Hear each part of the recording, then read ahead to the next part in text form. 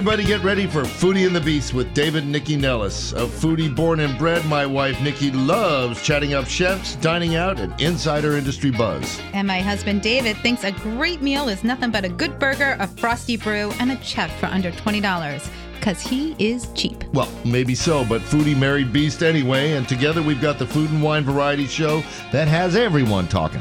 It's Foodie and the Beast, and we are on now. Good morning, everybody, and welcome to Foodie and the Beast with David and Nikki Nellis on a beautiful weekend here in D.C., especially beautiful because we're about to leave D.C. It's also true. Let's go. I can't wait. We've got a great show today. We always like to have cocktails on the show, and today we brought in a guy that the Washington Post has called a cocktail wizard. Woo! Yeah, man. He's Andy Bixby. He's creative director of beverage at the Imperial, and he's in today. We're going to find out some of his trade secrets, and we'll frankly find out if the Post praise is justified or not. Yeah, really. You get ready. Gauntlet thrown. Dude, you better be on your A game. That's all I can say. All right.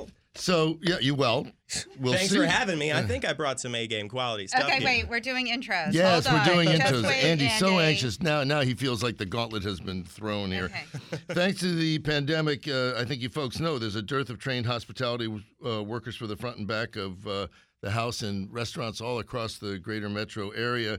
Howard Community College is helping to replenish the pool of skilled workers with classes to earn baking and pastry certificates, a culinary arts certificate.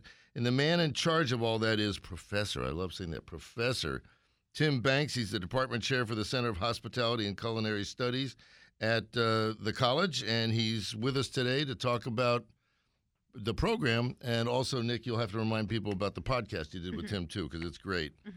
Casey Vogel is a lover of all things carbonated, whether it's a spiked seltzer happy hour or her daily diet Coke. That's her line. She loves them so much she actually wrote a book about it called The Hard Seltzer Cocktail Book. She's a bubbly conversationalist. Get it? Bubbly? Bing bong. And we're going to chat with her in a little bit. And Maryland native Naisha Williams she's a chemist. She's serious stuff, but she's also the owner and pastry chef of Golden Flower that opened on Kennedy Street in Petworth, right? Yes, it's up by Petworth. Yeah, okay, yeah. And she's got a great story to tell. But I do have to tell you, she was actually invited to audition for the Great British Baking Show, and she turned them down. I would audition for nude radio hosts. I would never turn them down, but you did it. So she's focused, and we're going to hear all about it.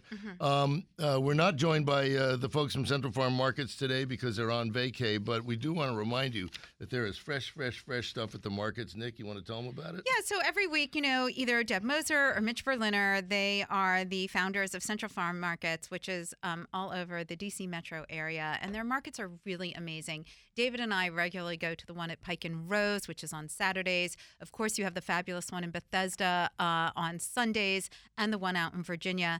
They really curate an incredible group of producers and makers and distillers and brewers. So there's lots of things that you can check out at the market. And this is the peak. We are stone fruit, tomatoes, melons, lettuces. I mean, this is the moment to get some of the best produce that's happening in the summer. So don't forget Central Farm Markets.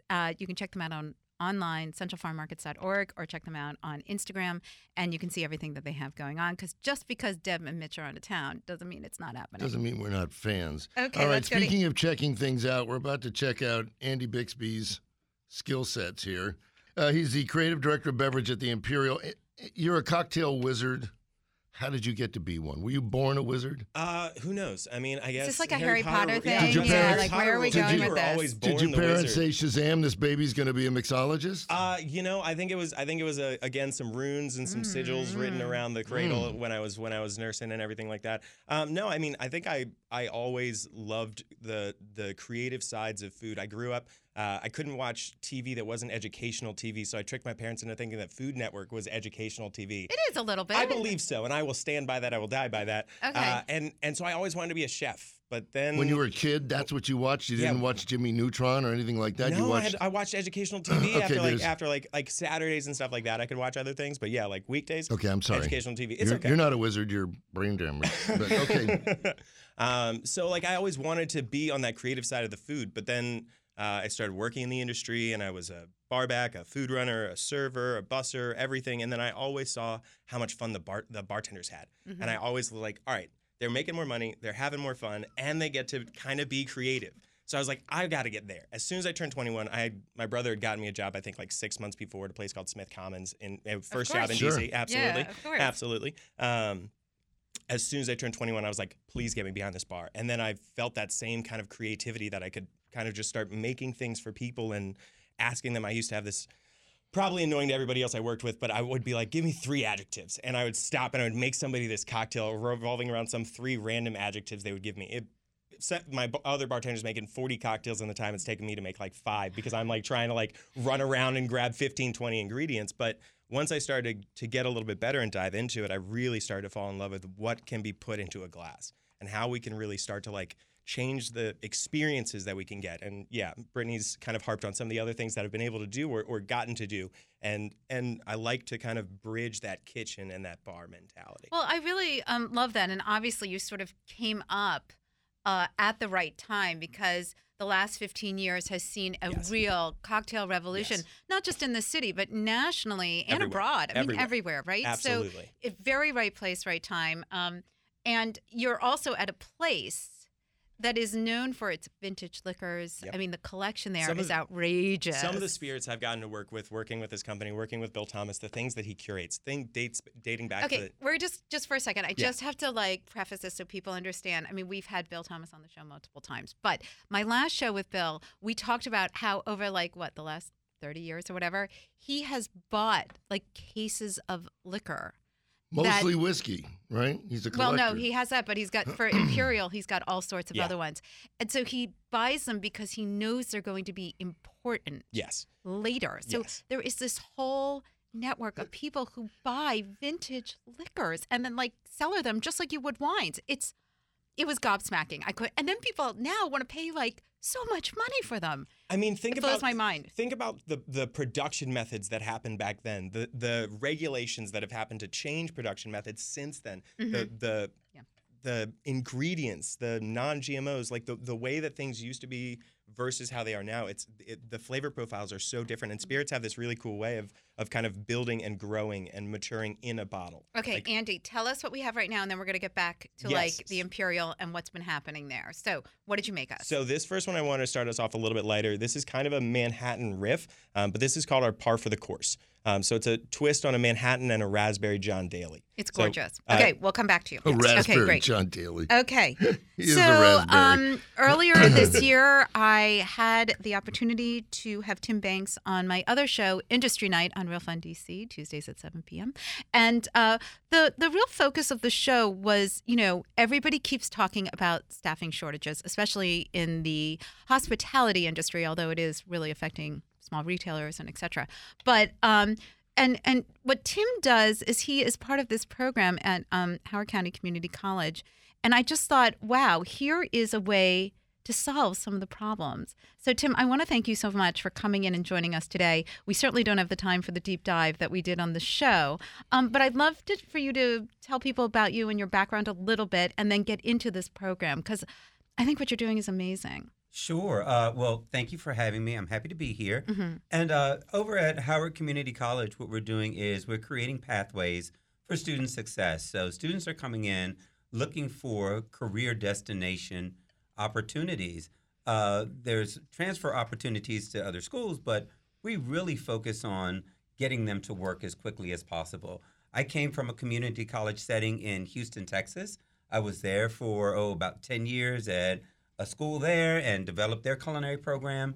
So coming here, I had the opportunity in 2018 to do the same thing. Mm-hmm. So really build it out. The facility's been renovated. So it's got some state-of-the-art, not just equipment, but technology embedded in as well. So we're teaching the contemporary way to work versus the old school way. Kind of come in, we'll teach you our way, and then good luck. Cut you loose. Yeah, good luck.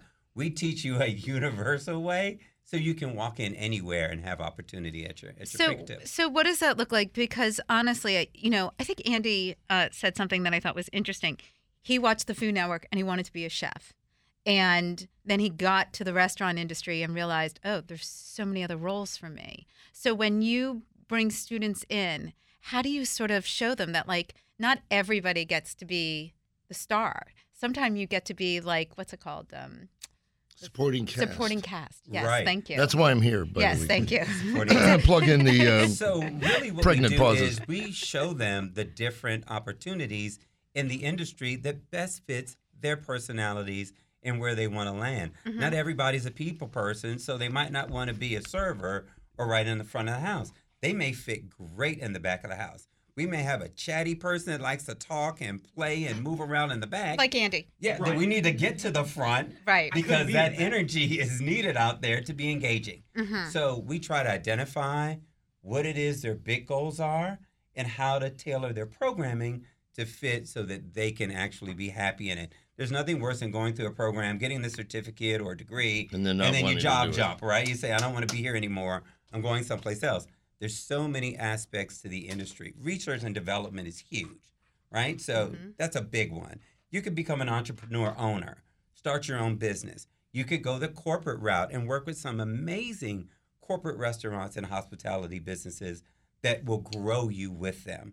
So it's a great foundation to Well, build. let me ask about outreach because I own a marketing agency and we represented a for-profit college for a couple of years, and they had a big cooking school thing, and they had a lot of problem getting targeting their audience and getting the message out for people to even stop and go, hey, yeah, maybe I could do that. Now, how do you reach out?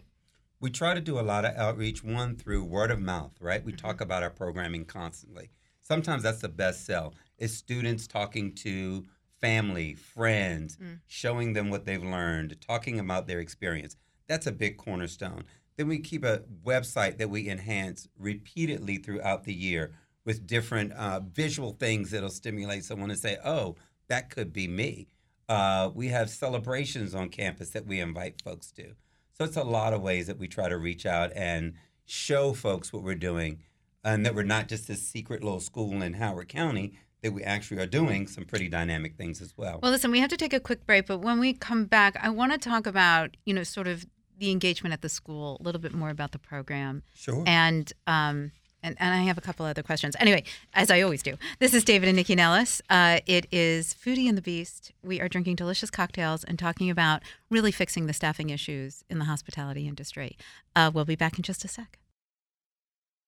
All right, we're back on Foodie and the Beast with David and Nikki Nellis. We're talking to Professor Tim Banks about a program at Howard Community College to help repopulate and replenish the census of hospitality workers in the area. Well, so one of the things I wanted to talk about, Tim, is when people come in, I think, especially over the last 18 months, the industry has gotten battered and bruised, right? Not just because there's a major lack of employees, but also, fair wages. Like, there's all these conversations out there.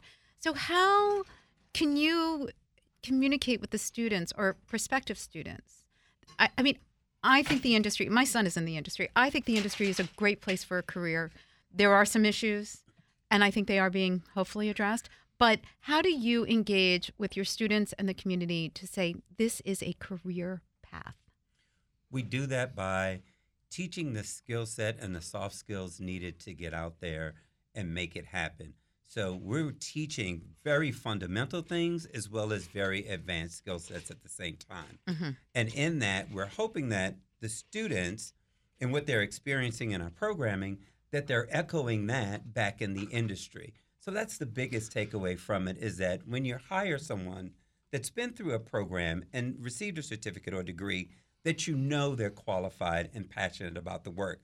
Creating that passion is our goal. Right. We have to create that passion and engage them to want to be a part of the hospitality industry. L'Académie de Cuisine was a major culinary school here in the area. It's long gone. Yes. And a lot of chefs in this area really lament the loss of the school. Not that they taught business acumen, which they did not, or service, which they also did not, but they supplied interns to the entire DC metro area.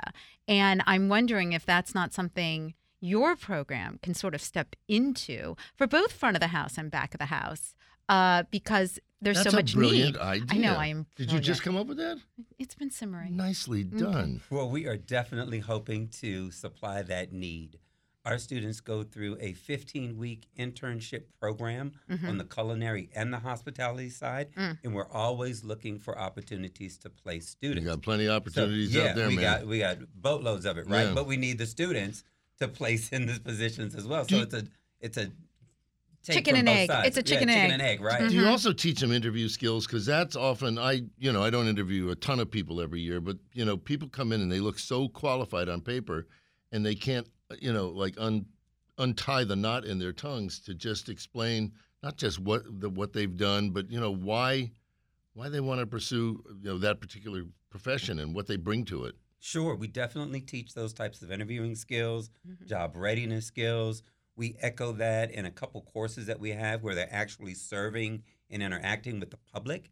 So that's a great opportunity right there. We allow the back of the house students to come out and introduce what they've prepared to the guest, to take that fear away that you do have an opportunity to meet and mingle with guests if you're back of the house as well. Your role is vital. The front of the house does a great job of hosting, waiting, managing. We're preparing them for that entry-level management.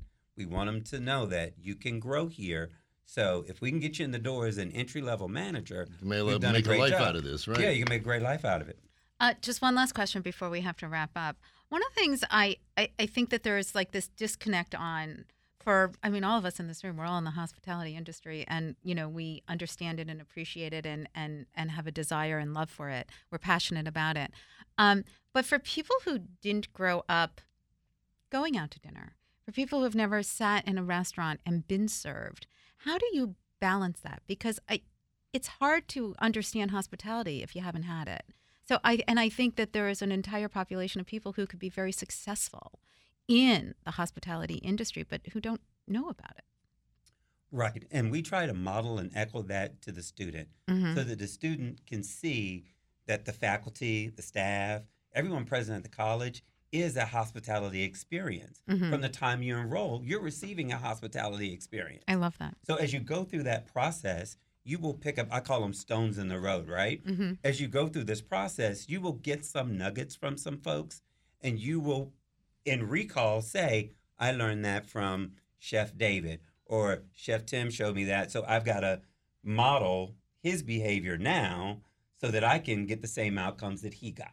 So it can be simple things like that they're experiencing it day to day by coming to class, showing up on time, and we receive them personally, right? We welcome them every day to class versus, no comment, no contact, Right. no nothing. Sit right? down. Yeah, sit down and open your book. No, it's much more engaging than that to go experience the process. All right, we're going to have to wrap up, but will you tell everybody how to find you and how to get information on the program? Sure. The program is at Howard Community College website, www.howardcc.edu, or you can give them a call. The phone number's there as well. Excellent. They'll be happy to welcome you in. You can also go to the listareyounit.com. For all this information. Shameless plug once again. All right. All this information. And if you're interested in what Tim and I are talking about right now, check out the Industry Night podcast because we dove deeper. And it's great. And I want you to hang out because there's a couple of people I'm going to put you in touch with at the end of the show. All right, let's go back to a guy that probably didn't need a lot of help with interviewing skills. Andy, hire me. Come on, please, I'm gonna do please. good. Have this I'm gonna do a straight. good job. All right, so So, Andy, you know what? We have our next guest on the line. Yeah. And what I'd like to do is give it to her. Yeah. And then, so if you could just tell us what you're making next. Absolutely. And then we'll come back to you. Hell yeah. And then we can chat we're more. not going to forget you. We won't. You're I'm right here. unforgettable. I'm wearing bright colors. I You know. can't. Yeah. We can't miss I do you. that on purpose. Okay. Next one, we started with that John Daly in the Manhattan, but I wanted to keep us bright. So this one we call the Eternal Sunshine. It's going to be, in essence, a margarita style cocktail. It's tequila. We're making what we call a pepperbox gum syrup. So it's I mean, today is National Tequila Day. I mean, Saturday, not Sunday. What? Just so you know. This is kismet. Wonderful. Right. I love this. We took fresh squeezed orange juice and we add some citric and malic acids to it so it works like a lemon or a lime. So it's big, bright, and refreshing, but still tastes like that orange. little bit of peach liqueur, and then this that pepper box gome, which is hatch, guajillo, chipotle, and habanero peppers in kind of a cold infusion on the syrup. So not super hot, but all that aroma and the flavor profiles. Think dry hopping versus wet hopping. Okay, bring it How much on. coffee did you have this morning? All right. This is me, baby. All right. All right. Casey Vogel. Are you there, Casey? I'm here. Good Hi. morning. Hi, Casey. Hi. How So are you? You're an interesting subject because you say you're a lover of all things carbonated. Of course, I referred to you as bubbly when we You missed introduced you earlier. the You missed that. introduction. It was so perfect. But you love it so much that you love everything from, hard seltzer to Diet Coke. And you wrote a book. You wrote the Hard Seltzer Cocktail book. Well, can we back up a little At bit? what age did you start drinking? Since you look like you're about 10, Yeah. at what point in time did you start drinking seltzers? Our daughter is 18. She's drinking them. So, I mean, I get it. But we don't know that she is. Well, for all legal purposes, 21 years old is the legal drinking age. Right. But I can tell you that college is a great place. Sometimes you experiment a little early when it comes to alcohol. I am deceiving looking. I have definitely been drinking for many years, so thank you for that compliment. But hard seltzer is a kind of new phenomena, and it's only really been in my life the last couple of years, but I've been absolutely obsessed ever since it kind of came on this mainstream market. Well, so I just have to say, I mean, when I was younger, and I'm totally dating myself, like what we drank was those stupid, and I could put in a bunch of curse words here, wine coolers, right? Which was just like sugar. They were like 100,000 calories a piece. Like I probably got so fat from drinking all those wine coolers Yeah, you got rid of it. nobody said these are like a ton of calories. So I don't personally drink hard seltzers, but I'm fascinated by the concept. So can you talk a little bit about hard seltzers, a little bit about what people are putting in them and how people are using them? Yeah, absolutely. So as probably most people listening know, that there are so many different types of hard seltzer now. Some of the big brands like White Claw or Truly kind of started the current movement, but there are so many different brands, companies that are coming out with this. And what are they? What's in them? Most of them are made with fermented cane sugar. So they're malt liquor, like wine coolers, like Zimas of our past. Right. And a lot of them are made with cane sugar, but not all of them. There are new seltzer-like things that are coming out. There's one called June Shine that's actually made with tea. It's sort of like a hard kombucha. Travis Scott's is made with agave. So there's a lot of different ways and different versions of seltzers that have now come out, but they're essentially fermented, some sort of fermented sugar in order to Well, if they're fermented, isn't that healthy? Fermented is really good for your gut, right? That's what they say, particularly with the kombucha. So Right. That's what I tell myself every single day. But if it's made with cane sugar, how are they so low calorie? Yeah, so essentially it's just the fermented cane sugar and then natural flavors. And so really the calories just come from that alone, because all of the other added ingredients are mostly natural. So So it's super. So now what made you decide to write the book? What was it about seltzers? Were you a LaCroix drinker? Because, I always thought they were probably LaCroix. I always thought people, when I Bothers first me. saw the hard seltzers, I was like, well, this is a huge millennial thing. It's LaCroix, right? I'm saying it right. It's LaCroix. Yes. It's LaCroix, you Okay. But numbskulls. LaCroix What's the were matter with you so people? big, and it just seems like the obvious next step to make them give you a buzz. yes, absolutely.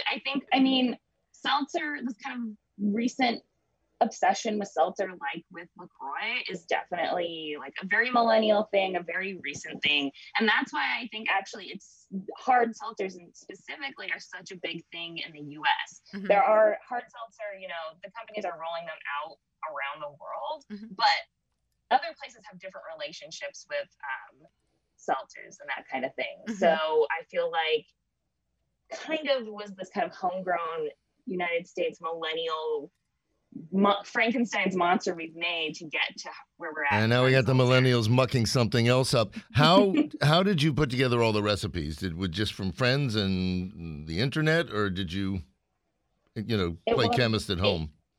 It was a lot of trial and error, let me tell you, because it is not as simple as you think. I went into this thinking, I make a lot of cocktails. I'm not professionally trained, but I've spent You're no lot. Andy. What you're saying is you're no Andy. We hear what you're saying. It's okay. These recipes are definitely for the home bartender. Definitely nothing like Andy. His description of that last cocktail had my mouth watering, and I was like, "Whoa!" Trust me, the recipes in this book are much more simple. But I had to test a lot in order to get like the flavors to taste like the cocktails that we know. Well, not only that, and be balanced. So listen, Yes. Casey, we have to take a quick break. When we come back, we're going to talk about the kind of recipes that are in there and what are some of your favorites. This is David and Nikki Nellis, Foodie and the Beast. We'll be back in just a sec. All right, we're back on Foodie and the Beast with David, Nikki Nellis, and the bubbly Casey Vogel, who wrote a cool book called The Hard Seltzer Cocktail Book. Well, it's not just that it's cool. It's just so, Refreshing. refreshing. It's time appropriate. I mean, it's just so hot right now, to take a line from another movie. But tell us about hard seltzer. Like, what made you decide to do cocktails with hard seltzers? Isn't there enough alcohol in the hard seltzer already?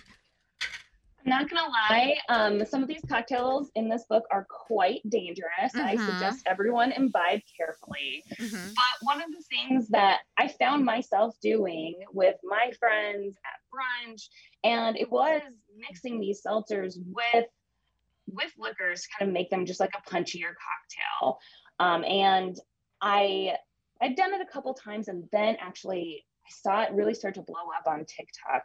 There were so many videos of people combining, kind of making hard seltzer slushies. And then that was the moment where I was like, everyone is clearly doing this. Anecdotally, I've been doing this. I think it really, really makes sense to think about this and how we could get a collection of recipes together. And so that's kind of how the book was born, really thanks to the ever-present TikTok and my own experiences. And so what would you say are some, do you have a preferred seltzer, and then do you have preferred spirits that you're like, these are such a match, or is it just totally flavor profiling? It really depends. I personally am really into the kind of mango and grapefruit flavors of all the different brands of hard seltzer. I think also known as pamplemousse. Similar. LaCroix calls Also it known as pamplemousse. pamplemousse. That's Yes. why I like it. What a deep intellectual my wife is. She knows it all. I like pamplemousse. My goodness. So I like those are my chocolate mousse. favorite flavors. Those are my favorite flavors. But when it comes to mixing the liquors, I think there takes a lot of kind of balancing flavors, because with vodka and gin, it's pretty easy. Usually the citrus flavors mix pretty well and easily. But when we get to darker liquors, it takes a lot more testing, a lot more balancing. And I mean, whiskey isn't going to mix as easily with a strange pineapple seltzer unless you do it very carefully. So that was my experience working with the different liquors. Cool. Okay, listen, I want to thank you so much for joining us this morning. You are totally have your finger on the pulse of what's happening when it comes to hard seltzers right now, because they are, again, so hot right now. So where can we find your book? And where can we find you on, I guess, TikTok or Instagram, etc.? Yeah, so you can find the Hard Seltzer Cocktail Book pretty much everywhere books are sold: Amazon, Barnes & Noble. You can get more information about me and the book at the publisher's website, ulyssespress.com. That's ULYSSES press.com. Great. Thank you so much for joining us today, Casey. If people don't know how to spell Ulysses, they got bigger problems. Yeah, they've got bigger problems than that. Okay, thanks so much. Thank you so much. Okay, so Andy, we want to come back to you. So let's talk about the Imperial. David and I went there. Yeah. They opened like a month and a half, maybe 2 2 months. we got probably January, about right? maximum 6. I think. Yeah. November? Yeah, Okay. we got about 5 or 6 before pandemic hit, and I remember sitting in the banquettes on the day before St. Patty's Day and just seeing in an empty 18th Street and watching the countdown. It was like sucking the air out. It was like It was a crazy feeling. I'd always said that this industry was recession proof because everybody will still always want to come out, and it was a wild 180. immediately. You've never seen the movie Contagion, then, Okay. obviously. Okay. So, Recession but contagion But proof. here's the thing that I think is really amazing, and we've talked about the resilience of the industry a lot. But between Jack Rose and the Imperial, you guys, did a lot of twists and turns to stay in business and be successful. Yeah, pivoting had to happen. Right, exactly. So let's talk about some of those things that you instituted, from the itty bitty sandwich shop to selling your liquors, etc. How did you guys? How did you do it? What'd you do? It's again, like I said, it's a total mindset change. We had to start thinking about to-go packaging. We started having to think about aesthetics, not with garnishes. Like, we get to make things look great with how we present them and plate them, but it's a lot more difficult when you're using a plastic bottle with a... There's no tweezers in the house. Right, exactly. Totally. And then that's the thing too. We have to make sure that it's something that's fun and viable for that home guest, that home bartender, that person that still wants the comforts of the joys that we have of going out, but when they had to have them at home. So we ended up getting a lot of different packaging styles, a lot of different ways that we were trying to package things out. But I think one of the best things that we found were our large format kits. We did Itty Bitty Sandwich City, so it was kind of I like that too. It was kind of diametrically like the opposites of things. It was Itty Bitty Sandwich City in sliders and tiny sandwiches, and then we were doing large format cocktail kits so that we could get people to take something home that had 6 to 10 cocktails in it, so that they could make that at home. And one itty bitty sandwich. And then let's be serious. Because you're not going to be driving. You don't just get one. The ones actually, when they're so tiny. I thought it was really brilliant because I thought one of the issues was for restaurants who were batching cocktails and sending them home is they would batch a cocktail for like 2. And I was like, that's where you're losing money, because if somebody comes into the bar and they have a drink, they may have another drink or maybe another drink. That too should be for one person, and or just make it for 4, So that's why make I it for 6, so make it for 8, make it so that people can start to get things. And I know a lot of people started to do like quart containers of things so that they could package them easily. We wanted to kind of rebottle them and make sure that they still had that aesthetic that we wanted. Can you guys still does the city still allow you to sell? I'm personally hoping it does not go away. I know New York, I think, just took it away, but as long as we still sell a food item. The mayor is on board. I think we showed an incredible amount of restraint and moderation in relativity over the last 6-8 months, 9 months. That to-go alcohol and outdoor alcohol drinking has been like activated. I think I've not seen. I mean, maybe I'm just sequestered except for January to my 18th 6th. Street. Okay. Yes. We don't know how much alcohol was involved in that, and I can definitely tell you I probably wasn't serving it. So that's right. That's a statement. What is this? Because it's so stunning. What am I drinking? I think this is I think Casey was a perfect segue for us, because I love all things carbonated. Carbonation gives me these nostalgic feelings of like cracking open a cold Sprite in a hot summer day, the bubbles, the effervescence, the brightness. He should be a copywriter. I do have to do my own copy, but this is our signature cocktail at Imperial. Man, that's good. Thank you. This is our gin and Imperial tonic. And that's really good. Thank you. Were you in the Ricky competition? I was actually. I believe I won in. I was the winner in 2018. Yeah, I believe it was 2018. And then I got to judge it was 2017, because I got to judge in 2018. Then 2019. Well, we're going down a rabbit hole. Yes, we are. Sorry, time. All right, we're gonna take a quick break this from drink you. is We're gonna great. come back to you at the end, because now we're gonna get into baked Now goods. we're gonna talk. We got with Professor / Chef Tim Banks here, and now Naisha Williams. We have a brain trust. We do have a brain trust. We're never letting you guys out of the studio. My So, goodness. Naisha's a Maryland native. She's the owner and pastry chef of Golden Flower, which is on Kennedy Street in Petworth. And it's not open. The doors are hopefully opening this coming Friday. Yes. Let's say early August. All right. Okay, yeah. Well, She's like- it's almost August anyways, baby. So, all right, but that is just the bare top layer of the story here. So I'm only going to say that you have a BA in chemistry, and then you went to Oxford in the early 2000s to chase a PhD in biophysics, and let you tell the rest of the story, because I can barely pronounce biophysics. Is that with an F or a PH? Anyways, go ahead. Oh, Well. gosh. Where do I begin? Where Just do I begin? Well, we only have about 12 minutes, so let's get through it. So, I mean, I got interested in baking, or I took it seriously to relax myself while pursuing my graduate studies in the UK. And it just progressed from there. But what was it about was it just because you were in a foreign country and it felt comforting to you? What was it that you wanted to bake while you were there? Did you want to engage with the other students, or how was it for you? Well, initially, I love pancakes. Okay. I love pancakes, and crepes are really popular in Europe, not American-style fluffy pancakes. That's true. So when I went to the local grocery store looking for Pancake just add mix. water, Yeah. Right, pancake they mix. they didn't have it. And I said, oh, no. They didn't have maple syrup either, did they? No, well, they had some form of syrup that was there. And so in Oxford proper, they didn't have it, but I could get to London, and so London had American products, right? They had markets that were catered towards American expats, but so I had to figure out how to make my pancakes. But wait, were you gluten-free then? No, I was not diagnosed then. Okay. So I didn't know that I was gluten-free, but I definitely was, because I was having a lot of like other Issues. that were autoimmune related, like psoriasis, bad bouts of psoriasis, a lot of dermatitis, and they just said, okay. I was going to the Your herbalist. skin looks perfect now. So you got diagnosed with celiac? Yes, I got diagnosed with celiac in 2015. And was that like a shock to your system, and you were like, I have to find ways to eat the things I love, even though I can't now use classic products for baked goods? Did you go on a rabbit hole of experimentation? What did you do? Yes, so when first getting diagnosed, I was like, oh, I can't have anything? So I picked up the things in the supermarket and tried it, and was like, oh, this is okay. But then... It's like wet,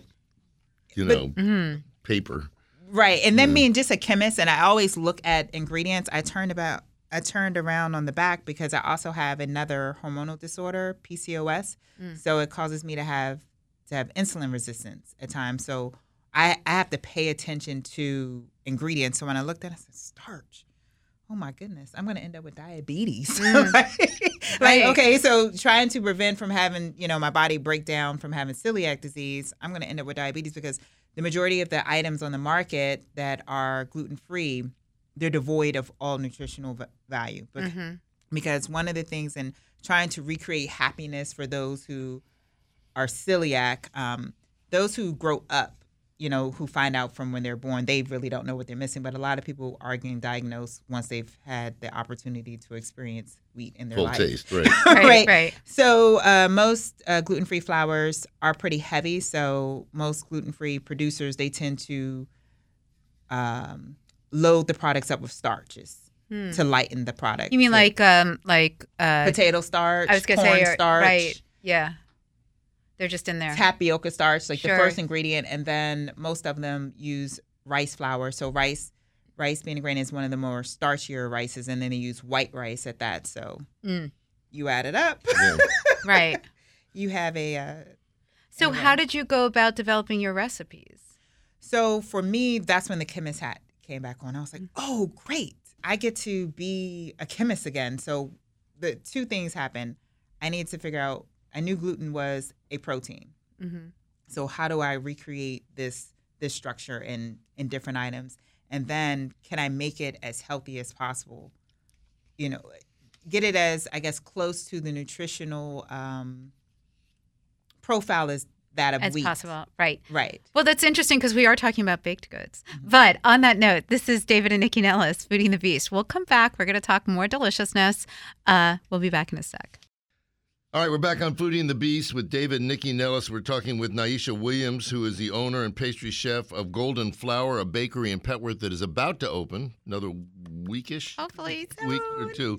And I have to say, we are sampling some.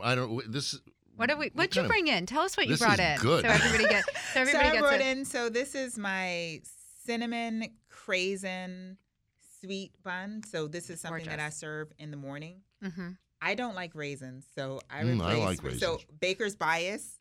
Anything that should You're probably baking. traditionally be with raisins is going to be made with dried cranberries. Okay, I'm all for that. That's the baker bias. Oh, this is really good. And then I have these petite citrus scones. Mm. I also have this strawberries and cream cookie. that I Yum. just came up with. All right, we're gonna have to Beautiful. make the As show well as, longer so we can.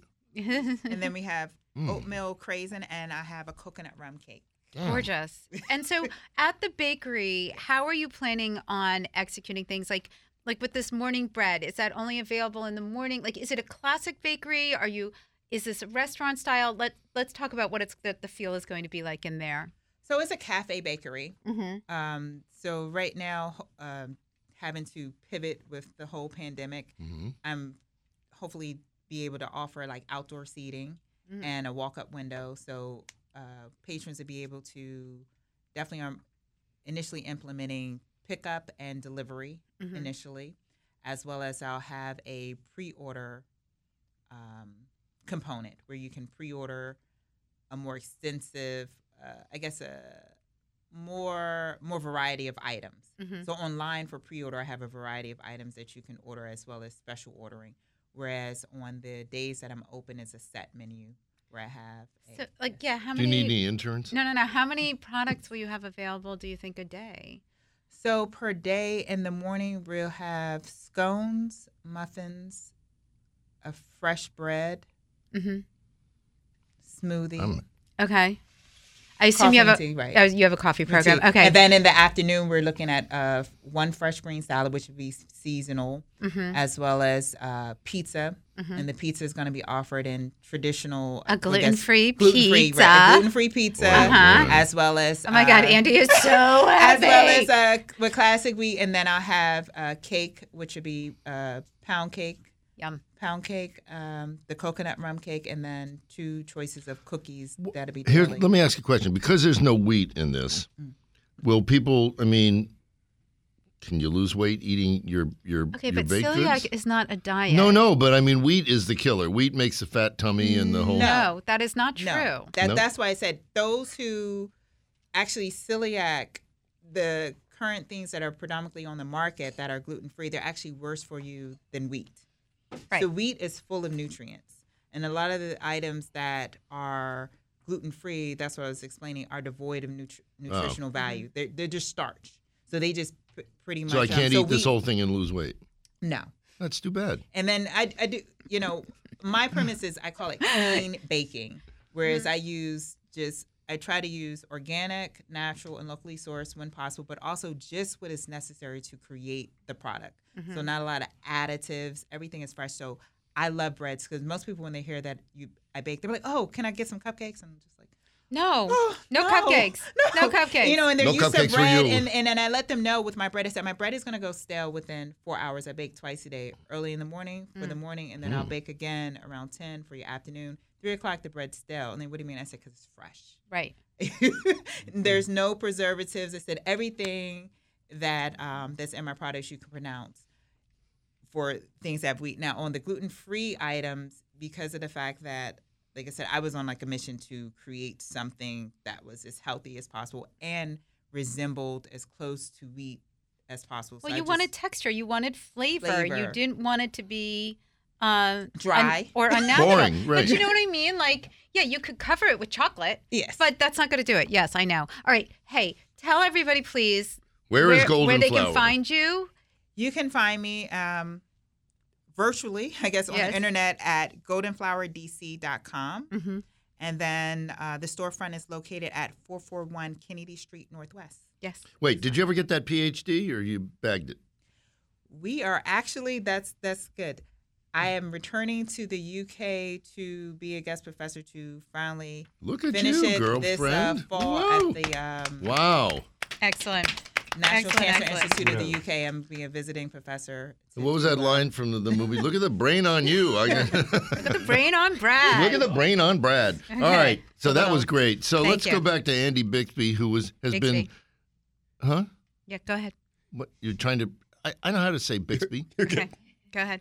What's the matter with you? Anyways, so you're obviously cheering the Absolutely. the opening of a I think- bakery yeah, that your I think wife Aisha can. is awesome. Everything that I got to hear is so cool.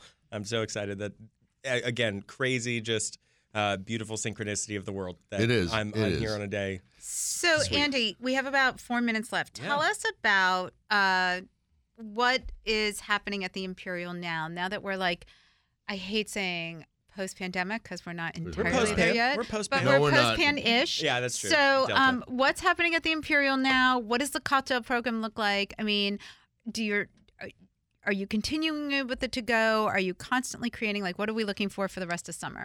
Yeah, I mean, we're absolutely continuing to go. Like I said, I want us to keep doing it as long as the mayor lets us keep doing it. I think it's great, and I think it's a needed revenue stream again for people if they can't make it in because we're busy or whatever, we can set things up so that they can come and pick them up and take them home, so they can still experience us without it, without necessarily being there. I mean, we're hoping to ramp up. We always knew this would happen, but we kind of wanted to wait until we'd had some legs under us. But we're getting ready to ramp up into brunch sessions and brunch seasons. Great. Saturdays and Sundays, absolutely. We're really excited, launching full new menus in September for that, with new cocktails for that as well. Yeah, I mean, we're actively always wanting to put new things on and change things up. I think the cocktail menu right now is it's summer. I like bright and refreshing things. Like even with that par for the course, like I want you to drink something spirit forward, but I want it to still sip like you're drinking something like lighter than that. I love like our carbonated beverages. Well, I got to be honest with you. I mean, I don't think about tequila as a drink. I don't really order cocktails. That's okay. But this tequila drink is really lovely. I love the little spice at the end. I just think it's really smart. And see. honestly, if I saw this gin and tonic being delivered around the dining room, I'd be like, yeah, I think I'll have that. I'll tell you something, It for looks real. so refreshing. That is the best gin and tonic I've ever tasted, for real. Wow. I'm sorry, Sam. Thank you very much. I don't know if I've had Sam's gin and tonic or not. But I wanted us to have a signature Everybody in studio cocktail is that like "Ooh, people I'm gonna knew, try that now." but people also had never experienced seriously, it this way because before. the gin isn't beating me over the head. Yep. And But I even neither- put Not too juniper sweet. berries in here. But- There's even juniper berries in the glass, But honestly, and it's what's not piney. beating me over the head is the tonic, because I sometimes find in a gin and tonic that the tonic, like, overwhelms a me. lot of like Canada Dry, Schweppes, things like that. Like Fever Tree and Q, they make great tonics. They do. But they are definitely still Yeah. they are designed to kind of just be a blanket that can go Right. into a lot of things. I wanted to kind of cater my tonic to work with the Bombay Sapphire that really we're good. using. I wanted it to be a little bit lighter. We use clarified lemon and clarified grapefruit as our citrus, so there's no actual lime in there. So it's a little bit. Lime is also a very sharp and spiky citrus. whereas I don't know if grapefruit- anybody's ever said this before, and I don't want you to start preening like a bird, but you're a cocktail wizard. Oh my god! Dude. Thank you so much. It's a shame we can't put in music, because we could have done like Jukebox Wizard. Dun, dun, You know what I dun, mean? dun, Right. It could have been dun, great. dun, All right. dun, Andy, dun. tell everybody, please, where they can find you personally on maybe Instagram, and where we can find everything about the Imperial. Yeah, please at the Imperial DC for everything Imperial wise on Instagram. I'm at Dranby Bixby. I'm the worst poster, but you can definitely look at a lot of the past aspects of my life. We're always here. Come by. We want you. We want you to come in. We're happy to be back open. We're in the bottom of Adams Morgan, 2001 18th Street. Great right there on the space. corner. Right there on the corner. Wait, so is there a rooftop for that Yep. space? Is there a roof? Yeah, absolutely. Is it open? The rooftop is. We were at Jack is Rose the last week, best. but we didn't come next door. Okay, Andy, thank you so much for joining Wait, us. before you go and wrap up the show, I just want to say it's not Jukebox Wizard, it's Pinball Wizard. Oh, He's a that true? pinball Right. wizard. All right. I mean, Okay. really. And a barrel. okay. Know your pop culture. I guess I don't know my pop culture. I anyway, guess you don't. I want to thank everybody in studio today. Obviously, we had an amazing conversation, and it just feels so good to be back in studio and to be able to be here with everybody and do the show as it and is eat intended. Naisha's food. Yes, and do this show as intended. So we want to thank you, of course, for joining us today. We will be out of town next week, but we'll be playing one of our best ofs, so you'll get in on that. If you haven't been vaccinated, I don't know what you're waiting for. Please do so that we can all be safe. Please be patient when you go into a restaurant. There is a server shortage. So please keep your patience intact when you're out there. Be safe, wear a mask if asked, and all else, have a delicious week.